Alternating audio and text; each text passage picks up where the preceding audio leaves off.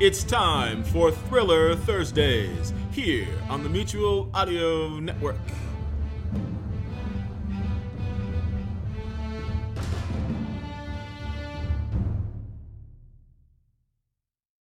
The following audio drama is rated PG for parental guidance recommended.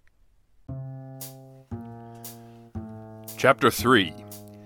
I had spent the first day of my service in the employ of Roger Mayfield gathering rosebuds, which was my way of saying that I was putting together a laundry list of information with which I could answer the nearly inevitable question of exactly what in the hell I had been doing all this time. It wasn't bad looking, really. Put together with the assistance of Sergeant Ted Holm down at Robbery Homicide, who owed me a favor, and my old pal Freddie the Finger Hawthorne, who owed me more than a few.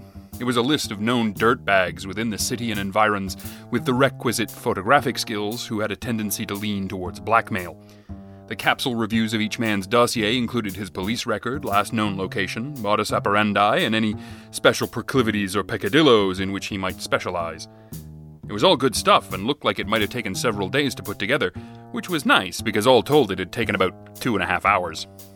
See, in reality, there wasn't a heck of a lot I could do for Roger Mayfield as things stood, try though I might. The ball was in somebody else's court.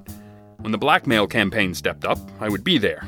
But it was entirely possible that this mysterious friend would sit quietly for some days and let him stew in his own juices, and if I wished to still be gainfully employed when said scumbag got off the pot, I had better look like I had been doing something. In reality, of course, the list was useless. Oh, it was accurate, and there was even a chance, if only a chance, that one of the 24 men it profiled would turn out to be the guilty party. That would make me look pretty slick. But I couldn't very well go knocking on their doors and asking if they knew Roger Mayfield, and would they please stop shooting dirty pictures of him and his little blonde vixen of a mistress. There was really only one more thing that I could do at this point, and only since today happened to be Tuesday. I piled into my old Ford and took a spin down Chapel as far as Cannon, where I stepped out to make a few inquiries. Roger Mayfield had no intention of missing his regular field trip to the scenic sights of Janet Timms, and I couldn't say that I blamed him.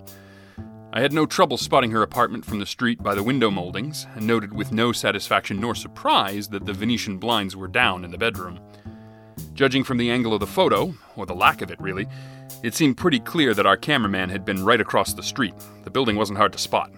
I parked the heap on Cannon and pulled an old sample case from the trunk. The case was empty, but I have never been much of a brush salesman and didn't figure on getting more than a few words into my pitch. I took a quick look at the lock on the street-level door. If we assumed that our blackmailer did not routinely occupy this building, we must also assume that he had got past the lock after hours. It was an old one. I probably had 4 or 5 keys in my pocket that would open it without too much trouble, so that part held. According to the directory in the lobby, the second floor was home to a notary, a bookkeeper, and an employment agency. There was a manual elevator waiting at the ready, but I didn't like the look of it and took the stairs.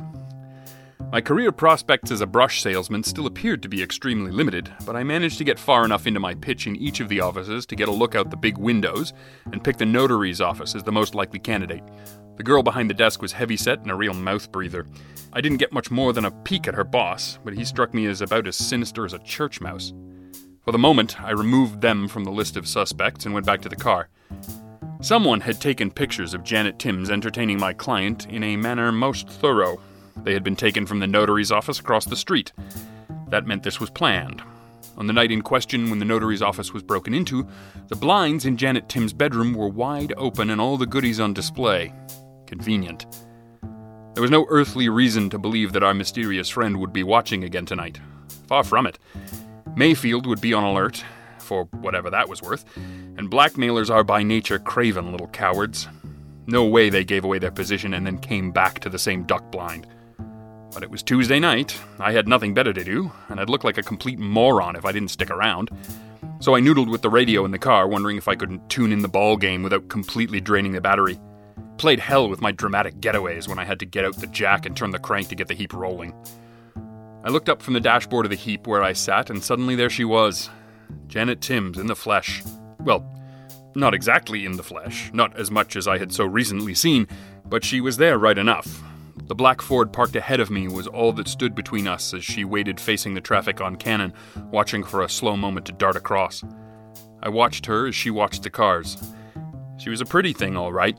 The fading daylight and the full set of clothes made her a little less heart-stopping, to be sure, but it was all there. Her dress was brown and seemed simple enough. It was new and fit her like it was made for her, which I assumed it was. She was wearing a wrap that didn't look quite warm enough for the day, but whether this was bad planning or a general desire to look like a little lost lamb, I couldn't say.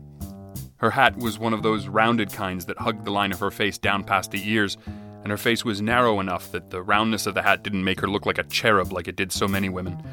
It suited her, is all. All of it suited her. It was a carefully prepared effect of casual elegance and possible innocence. The latter I knew to be fraudulent, but I was in no position to hold that against anyone. The traffic slowed and she made her way across at a trot. I watched her do this appreciatively. She didn't look like a tramp or a business girl, but I couldn't accept that the hardware on display would be contended by a scheduled Tuesday tryst. Perhaps she had 2 or 3 other Roger Mayfields on the side. That would make a certain amount of sense. If you weren't going to be the kept possession of one very rich man, and there was no reason why Janet Timms couldn't be, I assumed it was because she didn't want to be. Being the dirty little secret of a handful of reasonably successful men would keep the wolf from the door. And if you turned each one for a big enough payout before the well ran dry and they went back to their wives, well, that would be so much the better, wouldn't it? She disappeared into the doorway that led up to her apartment, and I felt a pang of guilt for any number of assumptions I was making, but I was pretty sure that I was right. Girls like Janet Timms did not go for regular guys like Mayfield, however much I and every other regular guy might wish it otherwise. She might not be in on the blackmail, but she'd have her own angle somewhere. The real question, and this did bother me a little, was why in blazes Roger Mayfield struck somebody as a swell target for blackmail. Assuming the Shutterbug was working with Miss Timms, you have the very best bait you could get, and you go after guppies like Mayfield? Quantity over quality? It was safer, I suppose, and maybe the girl enjoyed her work more than I imagined. Some do. At any rate, it wasn't a mystery that Roger Mayfield wanted solved. He had a problem. He wanted it fixed, and I was his hired hand. Right now, he was unwilling to admit that his bombshell could be involved, so I would let that lie. But when nothing happened tonight, the options would be to wait and see what developed, or put the scare into Janet Timms and see what shook loose. I decided not to think about that right now. I still had some retainer to burn and could take things as they came.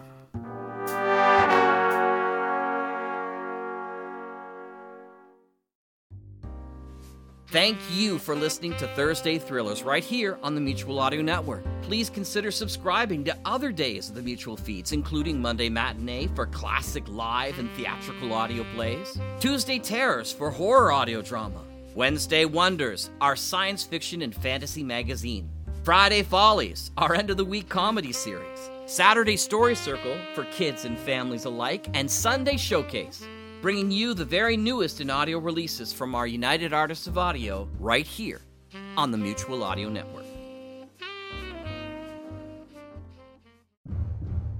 The Mutual Audio Network, listening and imagining together.